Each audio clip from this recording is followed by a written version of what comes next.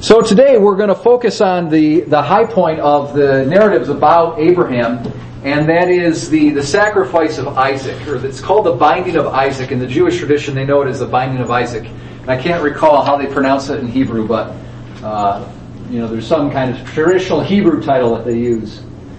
So here's a very famous pen and ink drawing by Rembrandt from 1655. He did a painting and the painting was from 1635, 20 years earlier, and it was called the Sacrifice of Isaac. So the earlier painting that he did was called the Sacrifice of Isaac, and then this pen and ink is called the Sacrifice of Abraham. That's the same setting, same scene, same topic, and you see this is like a very classic scene that's reproduced over and over and over again in artwork. And you see all these, Caravaggio's got a very famous scene, and Rembrandt, and all these different famous painters, they've got all this very well-known images. And this is right when the angel shows up and stops him from he's got the knife raised over his son, and then the angel shows up and stops him. Very dramatic. I think that's a very great piece of artwork right there. So, we want to go back to the original revelation that's recorded in the Bible that was given to Abraham. So we go back to chapter 12, verses 1 through 3. And as I was saying, in those verses, all of salvation history is contained in those 3 verses. It's a really, really dense group of verses. And I hope by the end of this class, you'll see how that's the case. Now you've got 5, basically, according to me, you've got about 5 different elements in that original revelation. And if anybody that's got that handy and can read that for us, Genesis chapter 12, verses 1 through 3. Who are some of our brave readers? You. No, okay. How about Tony? Sure. The Lord said to Abram, "Go forth from your land, your relatives, and from your father's house, to a land that I will show you. I will make of you a great nation, and I will bless you. I will make your name great, so that you will be a blessing. I will bless those who bless you, and curse those who curse you. All the families of the earth will find blessing in you." Very good. So, I think there's about 5 elements in all of that. Abraham's going to go to a land. He's going to be given a huge number of offspring or descendants. His name is going to be made great. And then God says, "Those who curse you, I will curse." And I interpret that as like the enemies of Israel, more generally speaking. And then in a deeper sense, I think it has to do with the seed of the serpent. Because if we go back to Genesis chapter 3, you've got this cosmic conflict that's interposed right from the beginning. Is this: "I will place enmity between you and the woman, between your seed and her seed." And so there's this conflict right from the beginning. And there's these 2 cities, as we spoke about a few lessons ago. So in any event, though, God says, "I will curse those who curse you, and then in you all the nations of the world, all the families of the earth shall be blessed." In you, all the families of the ground, or all the families of the earth, shall be blessed. So there's these 5 elements. Now, again, I need to, probably as I develop this lesson, I'll go and I'll consult more commentaries on some of these points. Vast majority of what I'm presenting to you is either has already been taught and said and spoken as part of our tradition, or I've read it in modern scholars. But every once in a while, I put my own little piece in there. And so the things that I put for myself are very few and far between. But I want to, later on, I'm going to go kind of check them and look at commentaries and see if they hold water. But I see something very interesting in that when you then go after this blessing, you enumerate every time that God reveals Himself to Abraham, when Abraham's in the land, it adds up to 7 times. So there's like these 7 confirmations of this original promise in this narrative. And I think that's the case. And it would be very interesting because I want to break up all of salvation history into 7 periods. That's a traditional way of breaking up salvation history into 7 periods. And it'll be even more interesting to see if each one of those confirmations of that original promise somehow in some way correspond to each era of salvation history. I don't know. That's just a guess. It's like a hypothesis that I might pursue, or you can if you want, in the future. So, but just let's pay attention to these original 5 elements of that original revelation. So, now I've got here revealed confirmation number 1. All right? Genesis 12:7. So Abraham, that original promise was given to Abraham when he was in, we're on slide 4 right now. That original revelation was given to Abraham when he was in Mesopotamia. We learned that actually, we can maybe infer it from the context, but it's more clearly put forth to us in Acts chapter 7 when St. Stephen gives this wonderful survey of salvation history. And as I said before, if you guys want some kind of like this big encapsulation in just one chapter of the Bible, go to Acts chapter 7, and that's where St. Stephen gives an entire overview of salvation history from the beginning to the end almost. It's wonderful. So in there, Stephen says that God revealed himself originally to Abraham when Abraham was in Mesopotamia, when he was in Ur. So if that's the case, then Abraham gets that message. He travels, him and his father and some of his relatives. They go to Haran. They stop there for a while. The father dies. Eventually, Abraham makes it to the promised land. So as he enters into the land, there is a confirmation of that original promise, just so Abraham knows he's not going crazy. That God is now confirming to him. And that confirmation is Genesis 12:7, and I'll just read that real quick. So it says, Abraham passed through the land of the place of Shechem to the oak of Moreh. At that time, the Canaanites were in the land. Okay, now in verse 7 it says, Then the Lord appeared to Abram and said, To your seed I will give this land. So he built there an altar to the Lord who had appeared to him. So he arrives in the Holy Land, and God says, kind of confirms that original promise. But God only confirms one element of that original promise. Remember, there's 5 elements to that original promise. But in this first confirmation, he confirms 2 elements. Descendants in the land. So I will give it to descendants. That's the second element, and then the land is the first element. Also, this is an observation. Maybe I'm reading into it, but it seems to me that every time God reveals himself and confirms a promise, it's just after Abraham has done something virtuous or some act of faith. So Abraham followed the commandment of God, set out in faith, and went to the Holy Land. And right after he makes that act of faith, God confirms that original promise. Zach, are you going to say something? Well, I wondered at this point that God's telling him to go out into the land and build a nation. Is he talking about the construction of the first temple? I think it's actually implied in there. Whether Abraham understood that or not, I don't know. But I mean, in the wisdom and the mind of God, in the heart of God, the temple would have included that. Yeah, certainly. The temple would be included. And we're going to get into that. We'll show how that's the case. I think possibly Abraham even knew that prophetically. I don't know. But in any event, that would be in God's intention. Yeah, his original intention. Thank you. Sure. Okay, now we've got this revealed confirmation number 2. So if we go to Genesis chapter 13, verses 14 to 17, can we have someone read for us? So chapter 13, verses 14 to 17. The Lord said to Abram, after Lot had separated from him, Lift up your eyes and look from the place where you are, northward and southward and eastward and westward. For all the land which you see I will give to you and to your descendants forever. Am I in the right place? Yeah, you're okay. right. Yeah, absolutely. I will make your descendants as the dust of the earth, so that if one can count the dust of the earth, your descendants also can be counted. Arise, walk through the length and the breadth of the land, for I will give it to you. Great. Okay, now I think that there's this incident between Abram and his, I believe it was his nephew, Lot is his nephew, if I'm not mistaken. Some kind of relative. Lot is a blood relative of Abraham.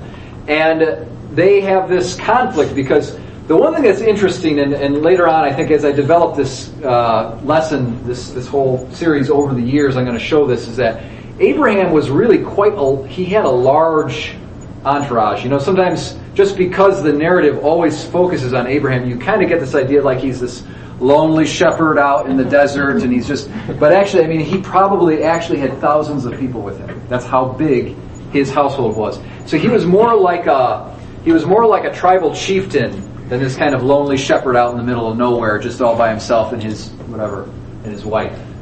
He would have had thousands of people with him. Because at one point he goes into a battle and he has 318 house-born slaves or servants that go and fight with him. And those are his. So, that's got to be, and those were born in his house, so that would be, there's probably thousands of people that he's like a little chieftain, basically, of a tribe or something. So, Lot, his cousin, I say that all that to say is because Lot had a lot of property, and he had all of these shepherds that were working for him, and Abraham had all of his shepherds that were working for him. And Lot's shepherds and Abraham's shepherds had problems with each other. They couldn't agree as to what grazing ground, so there wasn't enough room for them.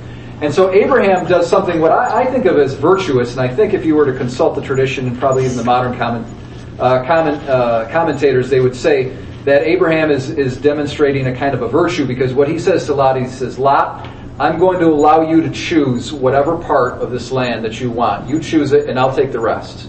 So he defers to his cousin over a land that had just been promised to him. It was really kind of an act of faith on Abraham's part, just like him giving up Isaac. The promise was made, your seed is going to be named through Isaac, and so, but sacrifice him. Okay, so now I'm going to go sacrifice the very person through which the promise is going to come. That take a lot of faith. So I think the same thing is taking place here with the land. So there's this conflict over the land, and Abraham says, you know what, here, you choose what you want, and I'll just do the remainder. And so Lot chooses this very, very rich area in the Jordan Valley, and then Abraham chooses that he goes away. And then it's after that, when he's separated from Lot, that God makes this other revelation to him. And the revelation, that the confirmation, is of land and descendants. So again, element 1 and element 2. All right? Now we've got a third revealed confirmation in Genesis 15, verses 1 through 6.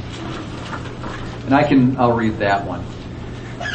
So Genesis 15, 1 through 6. After these things, the word of the Lord came to Abram in a vision. Fear not, Abram, I am your shield. Your reward shall be very great. But Abram said, O Lord God, what wilt thou give me? For I continue childless, and the heir of my house is Eliezer of Damascus.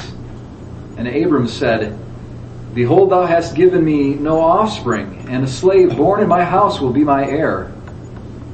And behold, the word of the Lord came to him. This man shall not be your heir. Your own son shall be your heir. And he brought him outside and said, Look toward heaven and number the stars, if you are able to number them. Then he said to him, So shall your seed be. And he believed the Lord, and he reckoned it to him as righteousness. So that's a very important, section here. The New Testament draws from that text quite a bit. St. Paul draws from that text quite a bit. And, what I see here is Abraham goes through this great battle with these kings. He delivers Lot, and he delivers the king of Sodom from these other kings that were attacking him. And it's a very kind of heroic battle recount. They pursue him like all across the entire breadth of the Holy Land. They attack him in the night. They get their horses and camels or whatever they were using. And it's kind of a dramatic battle that takes place. And the king of Sodom is very grateful to Abraham and says to him, okay, what can I give you? So of all, you saved me, you saved all this kind of, this booty from the city, and what can I give you for doing this? And Abraham says, I'm not going to take anything. So he just did this great act, this heroic act of deliverance, and he had no rewards.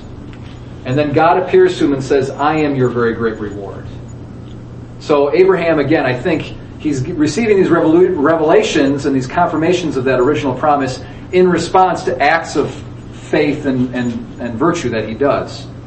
And then finally, so God makes him this promise. So Abraham might be thinking at first this, maybe the promise is going to be fulfilled through Eleazar, this guy who's a slave in his household, but he's kind of like an MC, like he's like the master of the house. I mean, he's a very important figure. Abraham entrusts, the government of his property to this guy. And so he thinks to himself, well, maybe there's going to be legally my descendants are going to come through this guy. And God says, no, but it'll be a son from your own body. And he brings them outside, and it's nighttime. He says, look up at the stars, if you can count them. So shall your descendants be. Very beautiful. Wow. Very beautiful scene, very beautiful promise. And then Abraham believes God, and God reckons it to him as righteousness. So this is, that scene, that line right there is what St. Paul bases almost the entire epistle of Romans on, is Abraham believed God, and God reckoned it to him for righteousness. And so what we learn theologically is that faith is the root of righteousness, of justification. That faith is the foundation upon which our right relationship with God takes place. And we go all the way back to the first chapters of the Bible to learn that. Now notice though it's nighttime in that scene. Now you can get confused because if you go to verse 7, it seems like it's a conversation the conversation continues, but it's not. Verse 7 begins a whole new sort of section. All right, so that would be revealed. Confirmation number 4. So Genesis 15 verses 7 through 21. All right, and this is the Jewish commentators refer to this as the covenant between the pieces, I believe is what they call it. And this is where there's a kind of a formal covenant that's made that God makes with Abraham. And so 15 verses 7 through 21. I'll read that, and then I'll have you guys read the rest here. I don't want to be a hog here. And he said to him, I am the Lord who brought you from Ur of the Chaldeans to give you this land to possess. But he said, O Lord God, how am I to know that I shall possess it? He said to him, bring me a heifer 3 years old, a she-goat 3 years old, a ram 3 years old, a turtle dove, and a young pigeon. And he brought him all these, cut them in two, and laid each half over against the other. But he did not cut the birds in two. And when the birds of prey came down upon the carcasses, Abram drove them away. As the sun was going down, a deep sleep fell on Abram. Now that's the key. So note the sun's going down. So that conversation begins in the daytime. Whereas the previous scene, it must have been outside because God brings him and says, go walk outside and look at the stars. That's why I'm trying to show you these are two different scenes. It's not a continuation. These are distinct revelations that Abraham is receiving on different days. Okay? So as the sun was going down, a deep sleep fell on Abram. And lo, a dread and great darkness fell upon him. Now think about who else went into a deep sleep so far in the Bible, these first 15 chapters? Adam. And what happened as a result of that sleep? Eve. That's right. Yeah. Okay, yeah. And then does anybody know that sleep of Adam is prophetic of another kind of sleep, so to speak? This is easy. I'm always trying to tie everything into our Lord, right? So our Lord sleeps on the cross as well. And from his side is pierced, just like Eve was taken from the side of Adam in that sleep. So Christ in his sleep of death, out from his side flow the sacraments which give birth to the church. Okay? Baptism and Eucharist. And so Abraham, there's going to be connections here with this sleep, all right? They're similar. I can tell you in the Greek Bible, both of them, they say ecstasies, which we get our English word ecstasy. So they both fall into this kind of ecstasy, which is almost like a prophetic trance, all right? And so there's this kind of mystical or prophetic event that's going to take place. So God speaks to Abraham when he's in this prophetic trance, and he says, know of a surety that your seed will be sojourners in a land that is not theirs, and will be slaves there, and they will be oppressed for 400 years. But I will bring judgment on the nation which they serve, and afterward they shall come out with great possessions. Now that really is very much like the Passion of Christ. So Jesus is enslaved, basically, he's oppressed, he experiences what the children of Israel experienced at the hand of the Egyptians. And, again, the Egyptians are the seed of the serpent. Our Lord suffered at the seed of the serpent himself, the devil, and the people that were basically wittingly or unwittingly working for the devil that crucified him. But there was a great deliverance that came out of that. See, Christ's Passover is like the Passover of the children of Israel. So there's a great deliverance that comes out of it. There's great riches of salvation that flow forth out of Christ's Passover. So in verse 15, as for yourself, you shall go to your fathers in peace, and they shall come back here in the 4th generation, for the iniquity of the Amorites is not yet complete. When the sun had gone down, this is a very cool scene here. So imagine it's nighttime right now. It's all dark. The sun's gone down. When the sun had gone down and it was dark, behold, a smoking fire pot and a flaming torch passed between these pieces. On that day the Lord made a covenant with Abram, saying, to your seed I give this land, from the river of Egypt, the great river, to the great river, the river Euphrates, the land of the Kenites, the Kenizzites, the Cadmonites, the Hittites, the Perizzites, the Rephaim, the Amorites, the Canaanites, the Girgashites, the Jebusites. So, if you can imagine these pieces of, like, say, take this goat, it was cut in half, and then along with two other sets of animals, and then a turtle dove and a pigeon, and then in the darkness, this torch, like it's floating in the air, this pot with fire coming out of it. It just starts floating in between the pieces of the animals. Now, what's going on there is as follows here. First of all, fire signifies God. It's something that God's often known for in the Bible. For example, in Exodus, the Lord went before them. So when God leads the children of Israel out of Exodus, He goes before them in a pillar of fire. Okay? So the torch and the fire pot represent God's presence. Also notice only one of that original promise, one element of the original promise was confirmed. It was the land. All right? And also this confirmation was made after Abraham makes that great famous exercise of faith in the previous scene. Okay, now we've got this phrase in Hebrew, and the English translations don't normally translate it literally. But literally in Hebrew, when you say, I'm going to make a covenant, or someone makes a covenant, it's the word cut. I'm going to cut a covenant. Alright? So you've got this idea of cutting a covenant. So in Genesis 15:18 it says, on that day the Lord cut a covenant with Abraham. And there's the Hebrew word karab. So that's, now your translations and mine don't say that. They say, on that day the Lord made a covenant with Abraham. But in the Hebrew, literally it's cut. Okay, and it goes back to the animals. So that's how they would make covenants in the ancient world. They take these animals, they'd cut them in half, and they'd walk between them. Okay, so if I made a covenant with another person, with another man, we would probably take one of my sheep and one of his sheep. We'd cut them both in half, and then both of us would walk through and make a promise that we're going to observe the standards, or observe the agreements, whatever our covenant was about. We're going to observe that, and that was a sign that our promise is sealed. So we walk in between the pieces.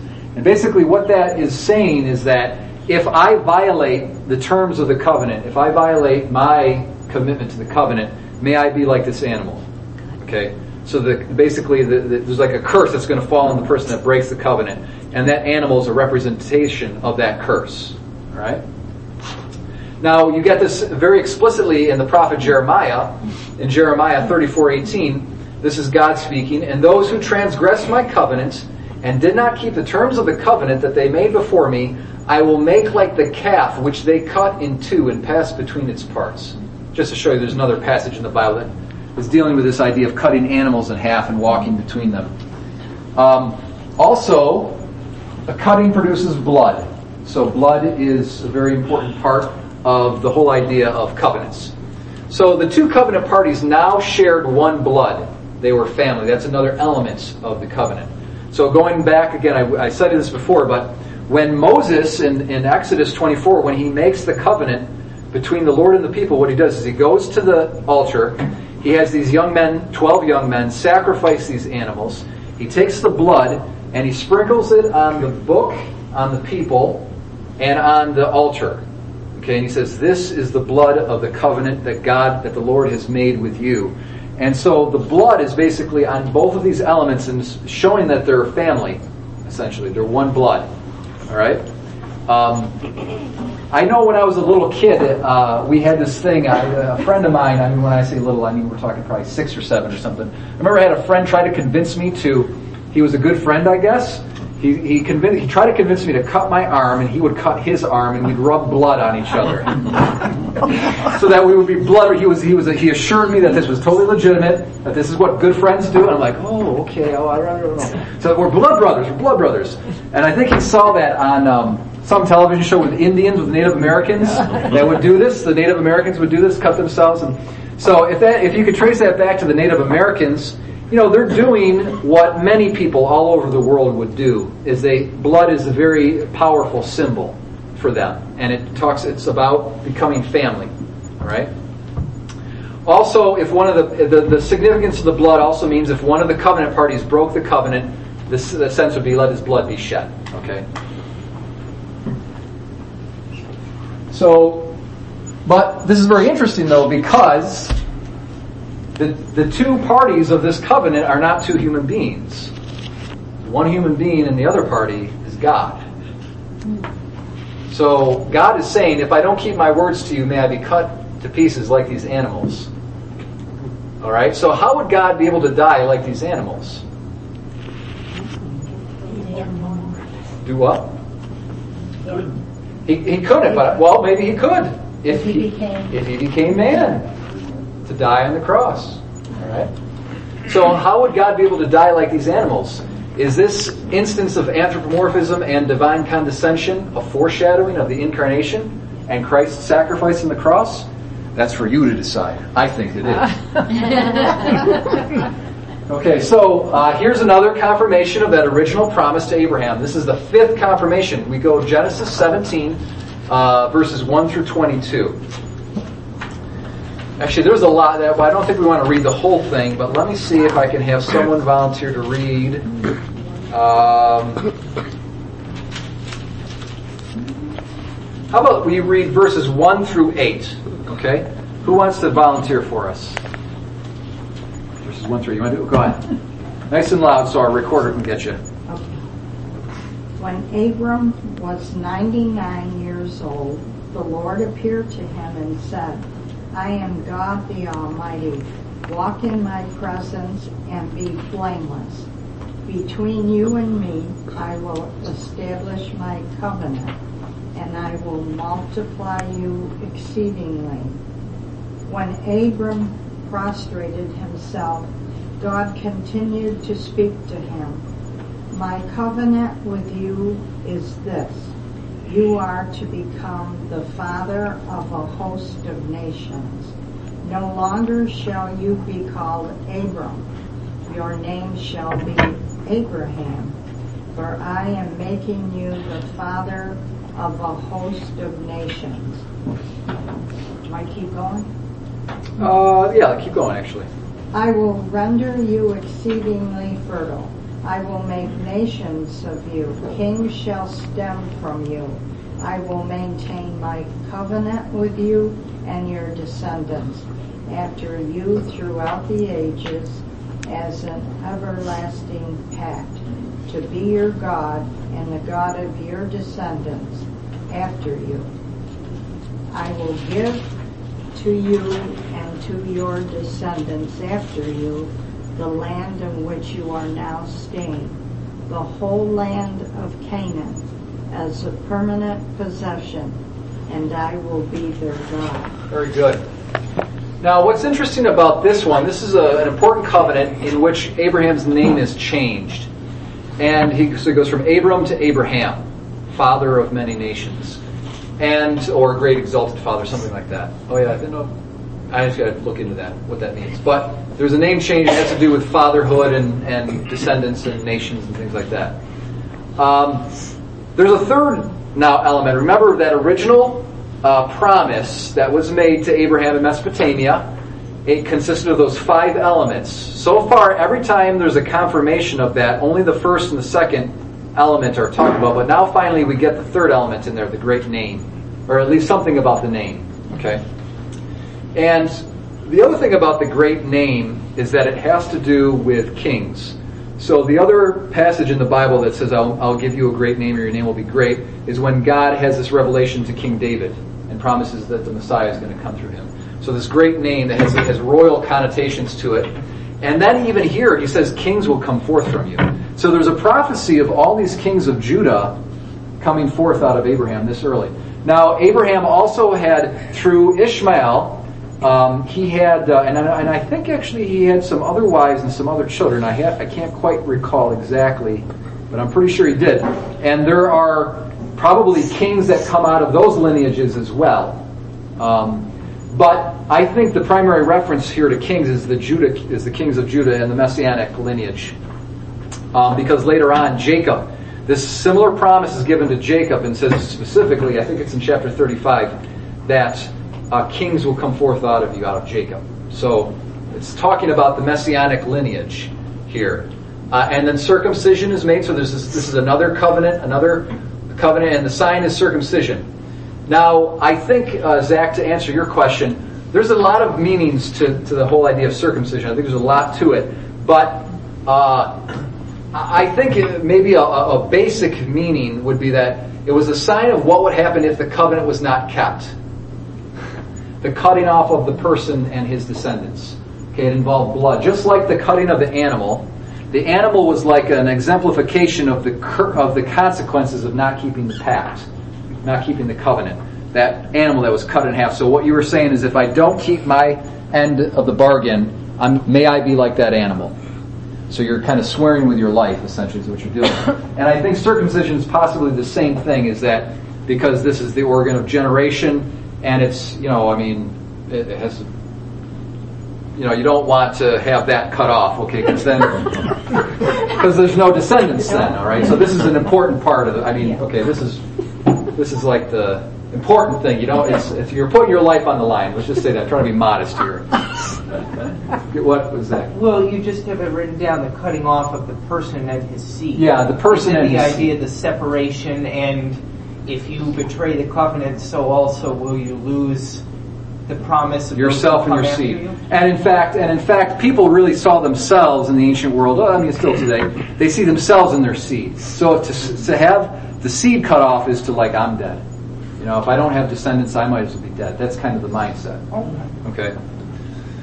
So, and then the other thing, not to get too gruesome here, or not gruesome, but rated R or whatever, if you say. But when Abraham, he asks his servant to go find a wife for his son Isaac later on. This is in Genesis 23 or 24, and he has them swear, and how you put, I swear I put my hand on my heart. Well, they swear by taking their hand and placing it under their groin.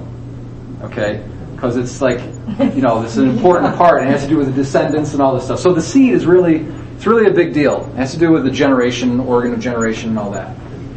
There's probably more to circumcision than that, though. Okay, that's probably just like one sort of element or dimension. Okay, now Genesis 18. Now, this is where my theory might break down, and you can decide. So this is my private theory, was that there's these 7 confirmations of that original promise. Someone might read Genesis 18, the Genesis Annunciation that we studied last week. They might read that as a confirmation of that original promise, because God shows up in the person of these 3 angels, and he says, at this time, next year, Sarah will have a son. Okay? So someone might say that's a confirmation of the promise, but I would say maybe not, because the promise had to do with the great distant future, and again, maybe my theory might break down with 18. If you think it breaks down with because of 18, okay. But I think there is something kind of different about Genesis 18 that sort of puts it outside of this series of 7 confirmations of that original promise. What's also very interesting is this. So far, we have not heard... Okay, so we've seen all these confirmations of those original 5 elements, but 2 have not been spoken about so far. 2 of those original 5. So we've talked about land, we've talked about descendants, we've talked about the great name. What are the 2 that are missing so far that have not been featured in any of these confirmations? Curse and bless. The what? The ones, right? The curses, the people who curse you, I will curse, and then what's else? People who bless you, I will bless. Well, yes, I'm kind of including that. I'm including that in the same thing. Blessing goes. No, because remember the name, with Abraham's name change.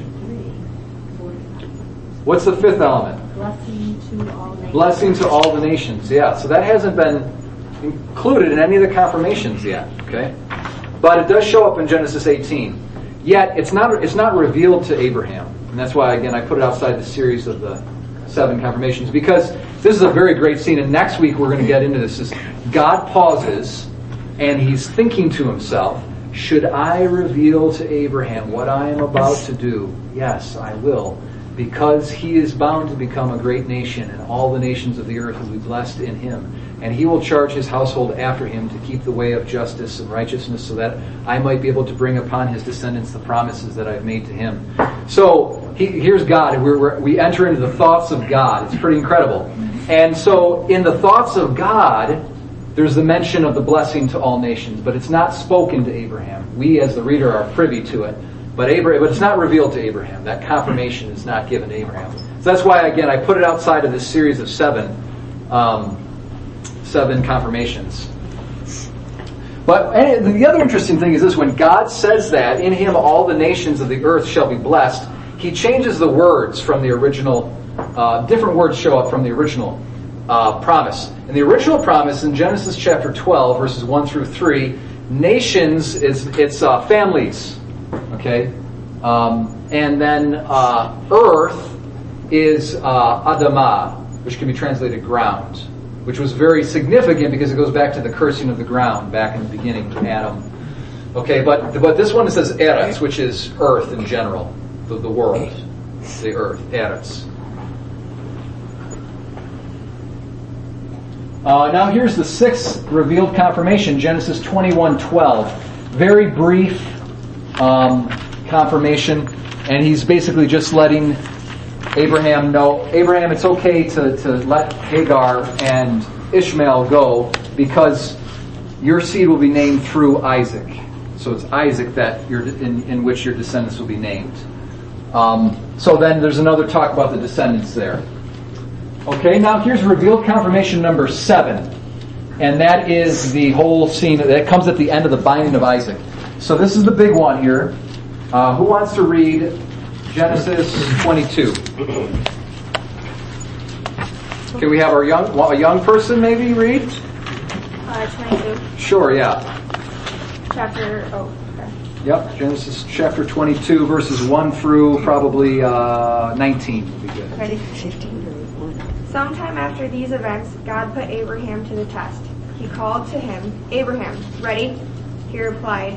Then God said, take your son Isaac, your only one, whom you love, and go to the land of Moriah. There you shall offer him up as a holocaust on a height that I will point out to you. Early the next morning, Abraham saddled his donkey, took with him his son Isaac and 2 of his servants as well, and with the wood that he had cut for the holocaust, set out for the place of which God had told him. On the 3rd day, Abraham got sight of the place from afar. Then he said to his servants, both of you stay here with the donkey, while the boy and I go out over yonder. We will worship and then come back to you. Thereupon Abraham took the wood for the holocaust and laid it on his son Isaac's shoulders, while he himself carried the fire and the knife. As the 2 walked on together, Isaac spoke to his father Abraham. Father, he said. Yes, son, he replied. Isaac continued, here are the fire and the wood, but where is the sheep for the holocaust? Son, Abraham answered, God himself will provide the sheep for the holocaust. Then the 2 continued going forward. Okay. It's a pretty haunting scene. It's a pretty haunting scene. Here's Abraham. There's no response. We don't know what's going through Abraham's mind and heart. That's not how the biblical narrative is written, but it's very terse. There's tension because he's just, God says, Abraham says, here am I, here I am. Take your son, your only son, the son you love, and offer him up, on the mountain that I will. And we don't know, it's just Abraham obeys. He gets up, He saddles the donkey. He takes the wood. So it's very, we're seeing everything kind of externally, but there's stuff going on in here. And the ancient fathers always thought that Abraham's virtue here was just that the obedience to the will of God, even though it was the most contrary thing that he would want to do is to kill his own son. But now, the author of the Epistle of Hebrews says, actually, let's read that. I'm going to jump ahead. Let's go to Hebrews chapter 11.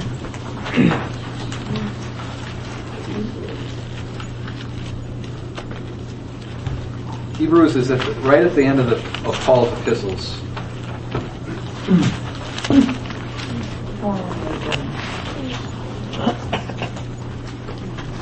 Way in the back, deep in the back. Chapter 11.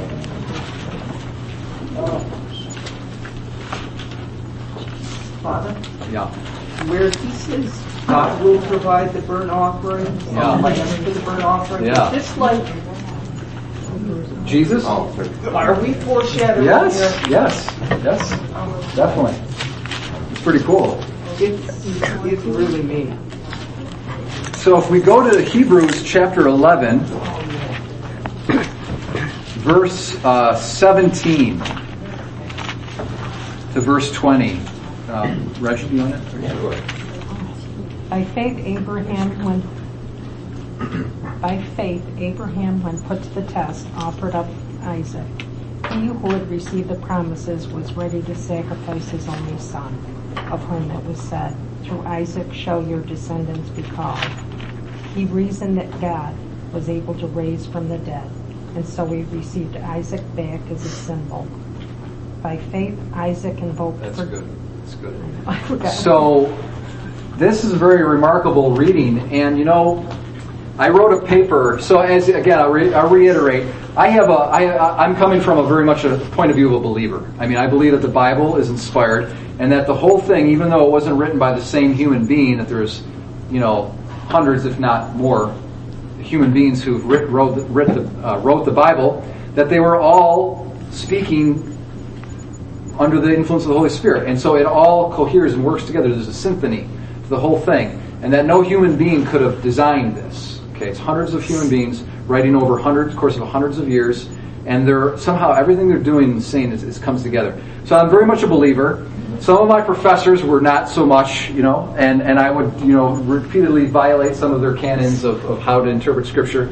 And so I argued in a paper I wrote that the author of Hebrews is accurately reading the text in Genesis. And, I think it's an accurate read. I think that the Genesis text really is saying that Abraham had the faith that Isaac would actually be raised from the dead.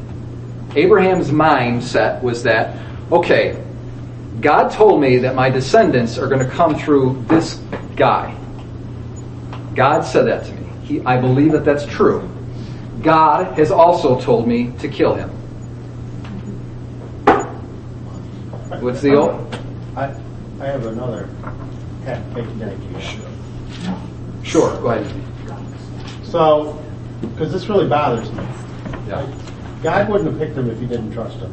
God wouldn't have picked him if he didn't think he could fulfill what he wanted done. God knows he can do it. Sure. What happens if Isaac or Abraham questions himself either in not worthy or not capable of doing it? And all of this is not really for God, but for him to convince himself that he's willing to even do this. Yeah, no, you got a number of factors. I think that's what's amazing about salvation history is that God let it depend on human beings. God ordained it so that the unfolding of His providential plan and the coming of the kingdom of God, human beings would play a real participation in the role of the unfolding of that. Through their prayers, through faith, through their righteous deeds. We have Noah, we have Abraham, so that's what we're looking at. It's amazing. So don't ever think that you're unimportant. It doesn't matter what you do. It does matter what you do. Okay, God's kingdom is going to come to the earth through us and through our faith and through our righteousness. And when we don't believe and when we don't obey God, well, probably good things that otherwise would have happened are not going to happen. Ultimately, it's going to, the kingdom's going to come whether you're there or not. But I mean, it comes through us. So that's one factor. And then the second thing, what was the other kind of element that you brought up? I thought you had a good insight.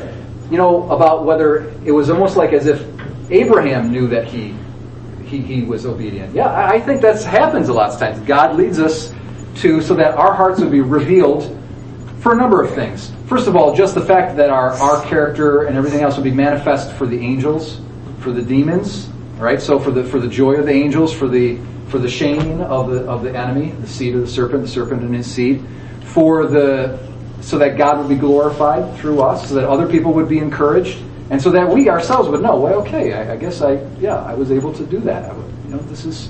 I'm growing in faith. I am growing in obedience. I'm getting closer to God. So certainly, this is how the spiritual life works. Nothing half-baked about that, easy. Nothing half-baked. So, what I would point out, though, is this, going back to that original, I think that the author of Hebrews is reading this correctly. He's not reading into it. He's exegeting. He's getting the meaning, the objective meaning out of the text accurately. Because of everything we've seen so far, Abraham believes God. So God's told him two things. Your seed will be named through Isaac. Go and kill Isaac. How is that possible, other than the fact that Isaac would be raised from the dead? And notice what he says to his servants. He says to them in verse 5, Then Abraham said to his young men, Stay here with the ass. I and the lad will go yonder and worship and come again to you. I and the lad will go and worship, and you'll see us again. It still didn't take that Abraham had a faith and an idea that Isaac was going to be raised from the dead. Didn't make his killing him any easier. Maybe a little bit easier, but still took quite a bit of obedience for him to actually take the knife to your own son's throat and do something like that. So it was still a great act of obedience on the part of Abraham. But I think that he had faith that Isaac was going to be raised from the dead. Maybe he was mistaken in a certain sense, but in another sense he wasn't mistaken, because if this is prophetic of Christ and the sacrifice of Christ on the cross and his resurrection of the dead, then absolutely. God was asking Abraham to do something that God himself had to do. Yeah, that's right. That's right. So Abraham is like God the Father, and Isaac is God the Son. One of the points that John Bergsma, on that book that I recommended to you, he makes is this. He places the wood on Isaac. Think about that. Mm-hmm. Isn't that incredible? Mm-hmm. It just gives you goosebumps. He places the wood on Isaac, and in the Greek it's xoulos, which is the exact Greek word that's used for Christ's cross. Okay, so the Father places the cross in effect on the shoulders of the Son. Now, the point that Bergsma made was that wood for a whole sacrifice, you had to really get the wood. There was a lot of wood. You couldn't it's not a few sticks. It's like a good amount of wood. So it would be something like the equivalent of a cross, actually. That would be that much wood would be needed for a sacrifice. Okay, especially for someone. Isaac was 160 pounds or whatever. To do a holocaust, which is a whole burnt offering, of someone 160 pounds. It's a lot of wood. So he puts all of this wood. It's like a cross on Isaac, and Isaac's carrying that. And that means Isaac is big and strong. He's not an 8-year-old kid. He's a strapping teenager, and so that means that Isaac is cooperating with this. At first, Isaac doesn't understand what's going on, because that's why he asks the question. And he says, so Father, the fire and the knife, but where is the lamb? And Abraham says, God will provide the lamb. So, at some point, Isaac realizes what's going on, and he cooperates with the whole thing. Right? He could have fought. He could have resisted. He was a strong young man at that time. He was strong enough to carry a cross. So yet another type of Christ. That Christ is willingly laying down his life for us, and Isaac is a type of Christ in all of this. And Father, if I could just say, this just kind of popped out at me. If you look here, it says that they brought a donkey with them, and I think that's how Christ made his journey. Sure, into the city. Yeah, the donkey. Yeah. Saddled his ass, yeah. Okay. How about we have? Can you finish it off? You're doing a great job. Yeah, I almost heard it. Why don't you go to verse 19? So from 9 to 19. Okay. found it. Oh, wait. Chapter 11. We're on it's Genesis. We're going to go back to Genesis 22. Now I gotta find it. Hold on a minute. No problem.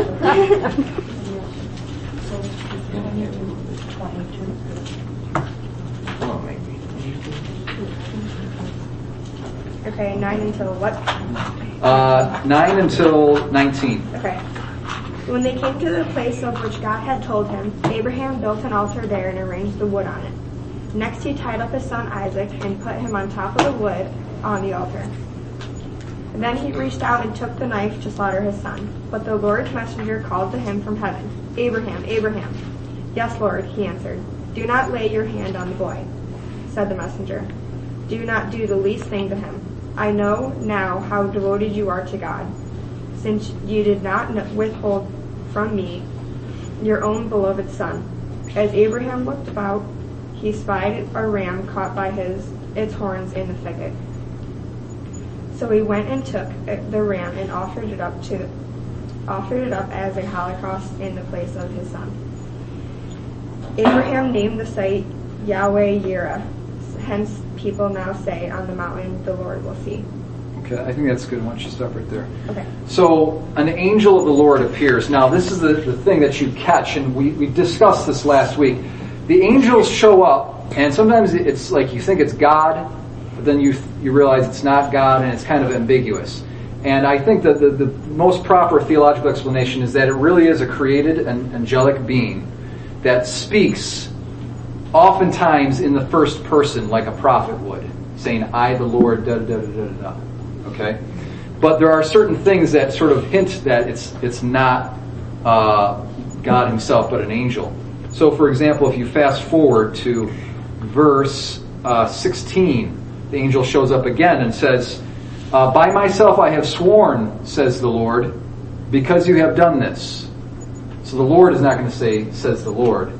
It's an angel acting in a prophetic manner, speaking in the first person, and every once in a while you realize that that's what's happening. So, now, here's something that you can ask. The angel shows up, the angel of the Lord shows up and says, now I know that you fear God. Okay, so, if this is God speaking in the first person, God is omniscient, right? Well, what's going on here? How come God, and we brought this issue up. God knew what Abraham was going to do the whole time. God's omniscient. And so it was really for the change of knowledge was in Abraham. Another thing, an ancient theologian by the name of Origen says also probably it was the angel that in a certain sense was speaking on his own behalf. So angels don't know. They're not omniscient. Angels are not omniscient. So possibly the angel is speaking on his behalf. So that the angel now has knowledge. And that's why, like St. Paul in Ephesians says that God has manifested his wisdom in the church before the principalities and the powers in heavenly places.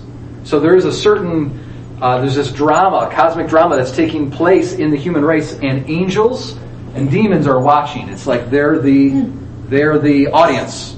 And so they want to know how it turns out. There's a great drama. And they want to know what's good. They're on the edge of their seat. How's it going to happen? And so the angel says, now I know that you fear God. There was a test, and he passed the test, and now he knows. So the change in knowledge was in the mind of the created angel. Possibly. That's what Origen's interpretation of that is. There's other ways of interpreting that, though. Okay, I'm going to finish it off. So verses 15 to 19. Then the angel of the Lord called to Abraham a second time from heaven and said, by myself I have sworn, says the Lord, because you have done this and have not withheld your son, your only son, I will indeed bless you, and I will multiply your descendants as the stars of the heaven and as the sand which is on the seashore. And your descendants or your seed shall possess the gate of their enemies, and in your seed shall all the nations of the earth be blessed, because you have obeyed my voice. So Abraham returned to his young men, and they arose and went together to Beersheba, and Abraham dwelt at Beersheba. So Abraham was right. He told his young men that my son and I are going to go and we're going to worship, and and you'll see us again. And he was right. Okay. So there's a lot that Abraham understood. He didn't understand the fullness of what was going to take place, but he understood a lot. Now notice the two elements that this is the seventh confirmation of that original promise. And finally we've got the fourth and the fifth element show up. It's the only one. It's the final one. So the fourth and the fifth element are the defeat of the enemies. The element of the enemy shows up, and then in your seed shall all the nations of the world be blessed. And this is the first time it says seed, because in the other two times it says, in you, Abraham, all the nations of the world will be blessed, or all the families of the earth will be blessed. But now it's seed, because, this is a very Christological passage, and so it's appropriate that the seed specifically is brought up. And then it's talked about the gates of your enemies. What else did we hear about gate, enemy? What? Gates, enemy. Peter upon this rock. Yeah, there we go. Okay, so Christ says to Peter, upon this rock, I'll build my church, and the gates of hell shall not prevail against it. So the gates, the concrete metaphor is this. In the ancient world, you had these different cities, okay? And in the city, there was a center, but it wasn't physically in the center of the city. The center of the city was the gate.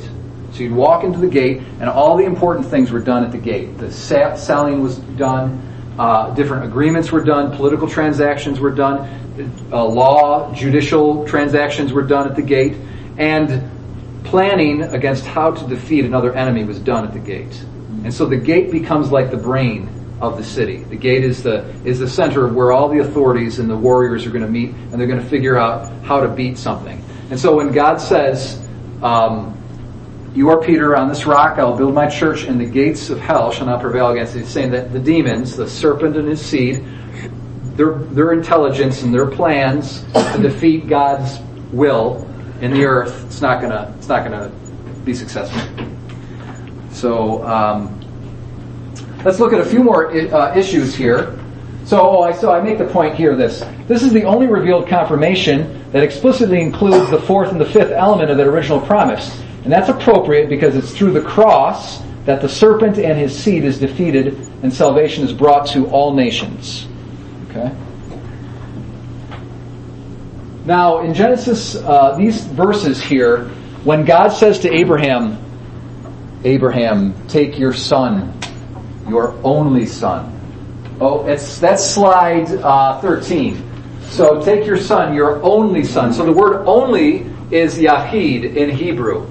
Now, in the Septuagint, remember the Septuagint is the Greek Old Testament. In the Greek Old Testament, Yahid is translated mostly as beloved. Agapetos, beloved, from agape. Alright? So in the Septuagint it says, Abraham, take your son, your beloved son. Now, what happens, where do we hear that? Somewhere else in the Bible, a beloved son. When Jesus is baptized. In whom I am well pleased. Yeah. So Christ at the when there's a revelation of the Trinity at the Jordan, and the Father's voice comes down and says, "This is my son, my beloved son, in whom I am well pleased." And then at the Transfiguration, when Christ again is revealed, God the Father's voice speaks from heaven and says, "This is my beloved son, in whom I am well pleased. Listen to him." So beloved, okay. And then I say, see Matthew 3:17 and 17:5. Sometimes Yahid, this Hebrew word that means only, is translated in the Septuagint as only or only begotten, and the Greek word is monogenes. Now that shows up multiple times in the Johannine literature, meaning the Gospel of John and the Epistles of John. So I point you to John 1:14, 1:18, and then of course John 3:16. And it's the famous football stadium sign, right? God so loved the world that he sent his monogenes huos, his only begotten son. Okay? So it just shows you how there's all these tie-ins to Christ.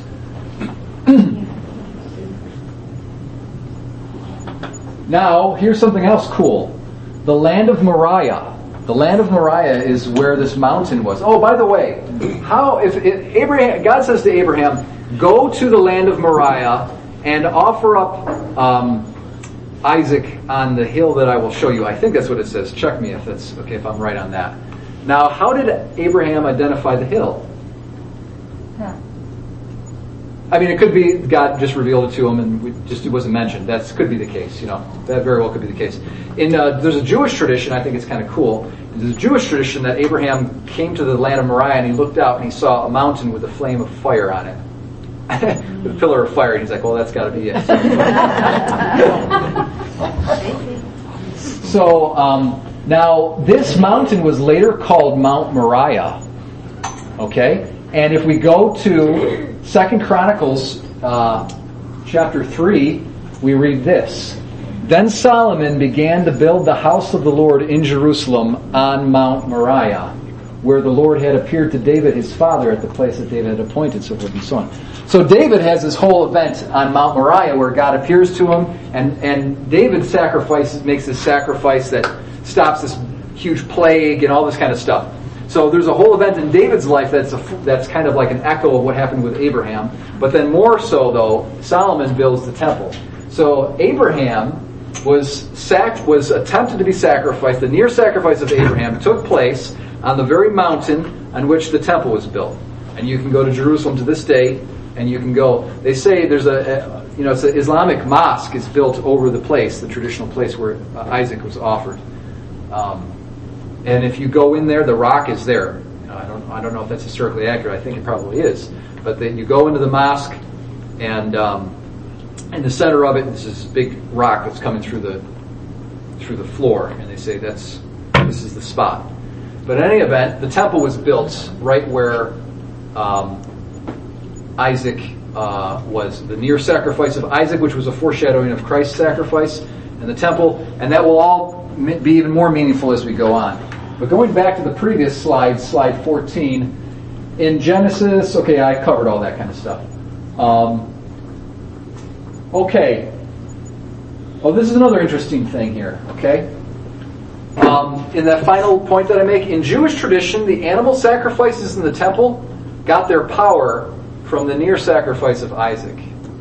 So the Jewish rabbi said, well, like, how come when we sacrifice an animal, or when it was the case that animals were being sacrificed in the temple, how come that was like pleasing to God? How come that would turn away God's wrath? How come that would be pleasing? Why did that have spiritual power with God? And they said because it derived its power from the near sacrifice of Isaac. So it was actually the merits of Abraham in his act of faith that it was for the sake of what Abraham did that God gave spiritual power to the animal sacrifices in the temple. That's at least what some rabbis said. So the animal sacrifices were a kind of reminder or representation of the sacrifice of Isaac. Now, what does that sound like? The Mass. I'm sorry? The Mass. Yeah, it sounds a lot like the Mass. But it's a little bit watered down, isn't it? Because it's not the actual host. It's just a reminder of something that happened that was incredibly important. Yeah, but it's a reminder going back to something that's a prophetic foreshadowing of Calvary, of Christ's sacrifice. So it is interesting just to see how, it's very interesting. And in fact, here's another thing. I wasn't going to include this, but I'll include this for free here, no charge. There's another passage in the rabbinical commentary on Genesis. They call it the I can't recall the name of it. Anyway, so there's this huge. The rabbis from the 4th, 5th, 6th centuries have commentaries on the Bible, and they're massive. It's like the commentary set is like this. It's really, really big. And so when you go to the commentary, the rabbinical commentary from the early Talmudic rabbis on this passage, there's even a rabbi who says Isaac carried the wood like a cross. Because that was a common form of execution all the way up into the time of Constantine put an end to that form of execution, but it was in the mind of everybody in the ancient world. And so even a Jewish rabbi, said it was like Isaac was carrying a cross.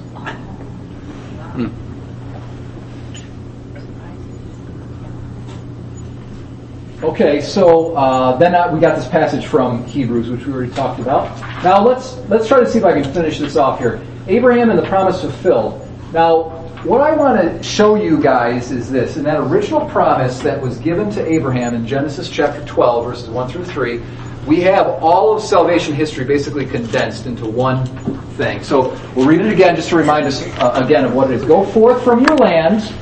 Now land, note, is a Hebrew word, eretz, which can also mean earth. So earth and land, the same Hebrew word, eretz.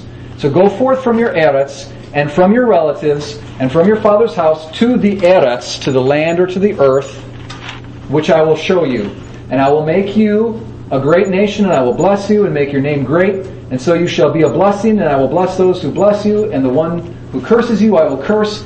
And in you all the families, mishpacha, of the earth or of the ground, the Adamah, shall be blessed.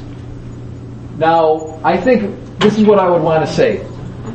I'm going to leave aside the whole thing about the great name, and I'm going to leave aside the whole thing about the cursing for now, okay? And I'm going to draw attention to these three things here.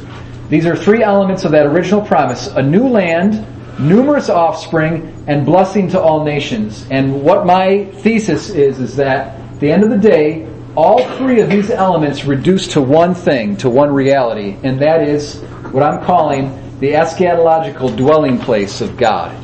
I'll remind you again what the word eschatological means. It goes back to the most root level. You've got this Greek word eschaton. Eschaton means the end. But it also has the significance of not just limit, but purpose or meaning. Okay, so what is the end of this pen but to write with? All right? So that's what eschaton is in Greek. So that's where you talk about eschatology is the study of the end of the world, or the purpose, or that whole destiny or goal towards which all human history is headed. That's the eschaton or eschatology. Now, if you talk about an eschatological, so in Ezekiel, a few Sundays ago, we had this temple that Ezekiel saw, and we can call that the eschatological temple, meaning it's the temple that is going to be at the end. That's like the perfect, complete temple. It's going to be in the end, but it's really just a symbol, something really more bigger than temple.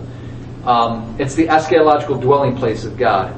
So what I want to try to argue is that basically land, numerous offspring, blessing to all nations, is the church, is the body of Christ, is the eschatological temple, because Christ's body is a temple. Okay? And it's basically God created the world so that He could dwell with man. That's why He created the world. That's the whole purpose for all salvation history, is an eschatological dwelling place, so that in the end day, human beings and God could dwell together, could be together. And I think that all of these elements of that original promise can be reduced to that. Okay? So I'm going to try to show that here. So a new land, the land of Canaan, in a certain sense, is Eden. Now remember how when we studied the Garden of Eden, we showed how it was like the temple. Okay? So Eden, the temple, you just got to take all of these sort of images and put them together. They're kind of all one thing. All right? So the land of Canaan is a certain kind of Eden, right? So in Genesis 13:10, when Abraham and Lot split up, Lot takes the best part of the promised land.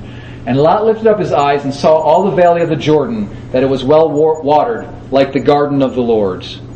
Okay? And then in that vision from Ezekiel, that eschatological temple, the river flows forth out of the temple, just like the river flows forth out of Eden, and it goes down into the Jordan Valley, and it waters the Jordan Valley, and it makes everything alive. So there's this whole element of the sacrament of baptism and grace and the Holy Spirit. Now we've seen the connections between the Garden of Eden and the temple. The river that flows from Ezekiel's temple runs down through the Jordan Valley. Okay, now when God says land here, remember it's that Hebrew word eretz. And so the best translation is land, but notice that there is that sense of earth as well. Okay? So land here might include the whole world, the entire earth. So the promise to Abraham was the promised land was Canaan, but implicit in that was that Abraham, you're going to become the heir of the entire earth. Okay, I think that it's there. The word land, eretz, in Genesis 12:1 can mean earth, and I show you other passages where it means just that, like the first verse of the Bible. In the beginning, God created the heavens and the earth. Bereshit bara Elohim et hashamayim et haaretz, the earth. So also can the word, now if you go to the Greek Old Testament, gay, you've got this Greek word gay. So also can the word gay in Greek, and again, going back to these verses, you see that that's the case. Now there's a very interesting psalm, Psalm 37, verses 11 and verse 12. This is the quote. But the humble, paus, will inherit the land, eretz. And to this day, Jews say Eretz Israel, the land of Israel. Okay, but the humble will inherit the land. For those blessed by Him will inherit the land, Eretz. but those cursed by him will be cut off. Now, what is one of the Beatitudes?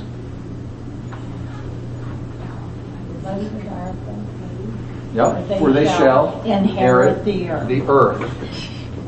Okay? Now, in a certain sense, Christ, when he spoke that, he could have intended land, but I think in that case, the best translation is earth, that Jesus really was meaning earth.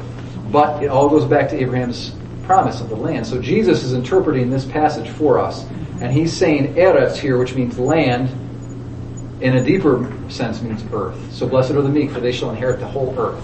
Okay? Well, no matter where you stand on the earth, you look to the stars and you can see you're amongst the counted descendants of Abraham. That's right. The stars of Abraham are seen from all over the earth. That's a great thing to point out. And we saw in the first class, we talked about how creation itself was like a temple. Okay, so God wants to dwell in the whole earth. That's his original. So even though there's a lot about Canaan, it's not just about Canaan, it's about the whole earth. All right? And then in Numbers 14:21, still in the Pentateuch, still in the books of Moses, God says to Moses, "But indeed, as I live, all of the earth, all of the eretz, will be filled with the glory of the Lord." So God intends his glory to fill the whole earth, not just the Garden of Eden, not just a temple, not just a future eschatological temple, not just a people that are physically descendants of Abraham. His glory is intended to fill the entire earth. And to go and to preach to all ends of the earth. That's right. All ends of the earth. This message of salvation is going to come. That's why in his seed all the nations of the world will be blessed. So in Isaiah 6 we have holy, holy, holy is the Lord of hosts. The whole eretz is full of his glory. And that's the angels who are seeing this kind of eschatological goal. The angels, as they look upon the Lord, actually they don't look upon the Lord, they cover their eyes, but they're praising God for the fullness of the coming of the kingdom of God. And then we do that right before we celebrate the Mass. Because from the rising of the sun to its setting, a pure sacrifice will be offered in my name, says the Lord. And that's the sacrifice of the Mass. And that brings the glory of God and the kingdom of God through the whole earth. So it's no longer just in Jerusalem that the sacrifice is made on Mount Moriah, but now the sacrifice is the whole earth, all over the whole earth. So, now in Kings chapter 8, this is a really cool text here. Solomon finishes building the temple, and he says, "And when the priests came out of the holy place, a cloud filled the house of the Lord." Now the cloud is, they call it the Shekinah. The Jews call it the Shekinah. It's the Shekinah glory of God, and it's a symbol of God's presence. And where do we see it in the New Testament? The Transfiguration. So at the Transfiguration, we have the Son of God, the Father's voice, and then a cloud overshadows and covers over, and that's the Holy Spirit. Okay, so the cloud is like the Holy Spirit, and it's a symbol of the presence of God. So a cloud filled the house of the Lord, so that the priests could not stand to minister because of the cloud, for the glory of the Lord filled the house of the Lord. So God built the temple so that the glory would fill it, but he built the earth so that the glory would fill it, and the earth is a temple. You see all the connections? It's kind of a lot to digest, but it's all very, this is God's mind, why he created the worlds. So now in John chapter 2, Jesus answered them, "Destroy this temple, and in 3 days I will raise it up." The Jews then said, "It has taken 46 years to build this temple, and will you raise it up in 3 days?" But he spoke of the temple of his body. Okay, so Christ's body is the temple of the Holy Spirit, where the glory, the dwelling, and the glory of God will be. But we are the temple. We are the body of Christ. So it means we are the temple. Mm-hmm. God intended the seed of Abraham, us, because we're children of Abraham by faith, to be the place where his glory would dwell. Romans 4:3. This is how I've got good authority to read the Bible this way, because St. Paul also reads it this way too. The promise to Abraham and his descendants that they should inherit the world did not come through the law, but through the righteousness of faith. So Paul is reading this as having to do with inheriting the whole world. Just like Christ is blessed are the meek, for they shall inherit the earth. Not just Canaan. Okay, now this is slide 26. Hebrews 11:13-16. These all died in faith, not having received what was promised, but having seen it and greeted it from afar, And having acknowledged that they were strangers and exiles on the earth, for people who speak thus make it clear that they are seeking a fatherland.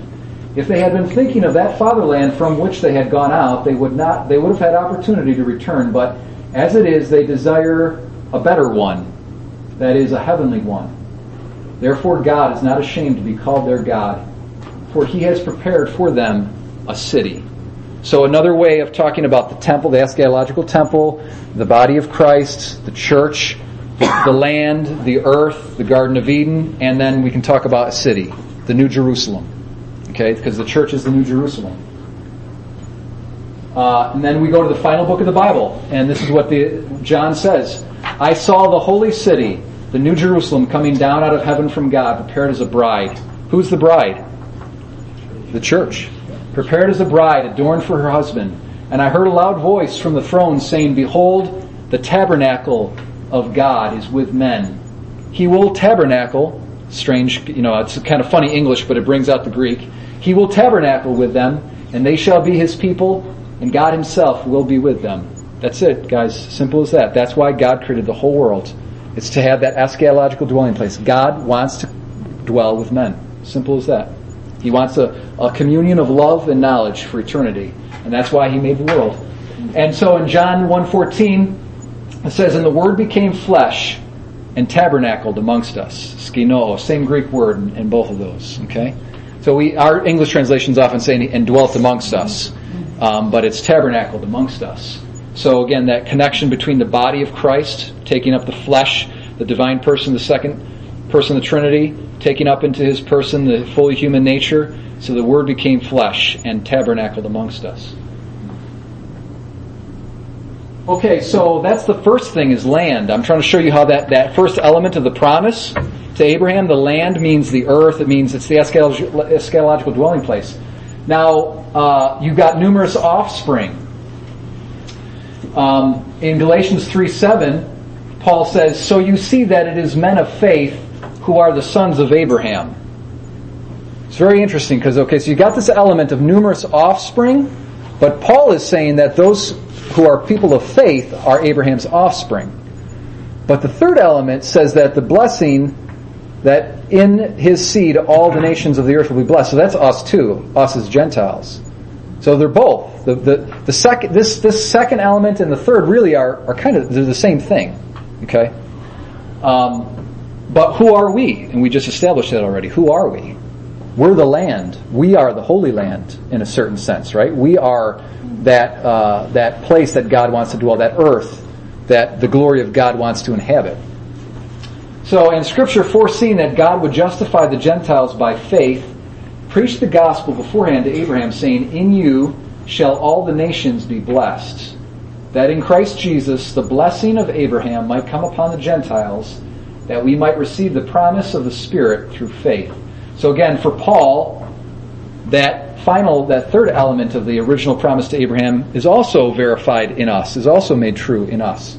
So we are the nations in which, or through which, we are the nations which are blessed through or in the seed of Abraham, but we also are Abraham's descendants as well. So it's all, but we're the dwelling place, we're the land, we're the promised land as well. So there is a mystical equivalence between the land of Canaan, the Garden of Eden, the temple or the tabernacle, the body of Christ, the church, the city of God, the world. These all point to one thing, the eschatological dwelling place of God. Two more aspects of Genesis 12-3 that point towards the Messiah and then the serpent. There's a great name, and then the defeat of those who curse. All right? Now, the great name of Genesis 12:2 has royal connotations. And there's these passages I put up. Remember, we talked about Babel and the Tower of Babel and the city of Babylon, and how this was a symbol of the pride of man, and it was really the product of the seed of the serpent. And you've got the city of man and the city of God. The city of man is built upon the love of man, even at the expense of obedience to God. And the city of God is built on the love of God, even at the expense of one's own life, if need be. All right? So the Tower of Babel is the symbol of the pride of man, the city of man, and they say, let us make a name for ourselves. They want to be great. They want to be exalted. They want to be the king. They want to be the chief. But they're misplaced in that because they're not going to do it God's way. So in 2 Samuel, the promise that God makes to King David, he says, I will make for you a great name, like the name of the great ones of the earth. And then finally in Genesis 17 has to do with Abraham's name. And kings shall come forth from you.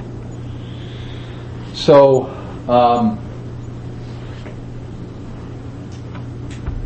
I think that, I think probably my point in all of this was trying to show how remember I made the point, I think it was 2 lessons ago, that, Satan wanted to be this high exalted figure. He wanted to be like a god. And that desire in itself was not wrong. And actually that is the vocation that every human being has, is to be like a god. But he wanted to do it on his own terms, and that was the problem. That was Satan's pride and his sin. And instead of on God's terms. And so you've got this contrast between, here's King David, who's representative of Christ, who's representative of the body of Christ, who's representative of every Christian's calling and vocation to be a great one, to be a king. And there's a right way to do that and a wrong way to do that. And the people who built the Tower of Babel did it the wrong way because they wanted to do it on their own terms. But God's will, but there are other figures throughout salvation history that did it God's way and did it the right way.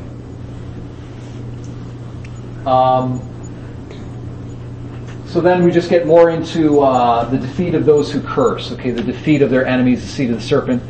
So part of that, or that final confirmation of the promise, talks about possess the gates of their enemies, or possess the gate of their enemies. Now there's another. Oh, we only got 30 seconds left. Okay, that's pretty much it. Well, I think that's good. So for next class, after Thanksgiving, come in it won't be for Thanksgiving, but read Luke chapter 1. Okay, you're going to have the Annunciation, and then what's really big is pay special attention to the Magnificat and to the Benedictus, which is, the Magnificat is that famous song that Mary sings, and the Benedictus is the famous song that Zechariah sings after God gives him his speech back. So those 2 poems are really, really important. They sum up all salvation history. And a lot, and they cover the material we've been covering with Abraham. So, okay, thank you, everybody. Thank you.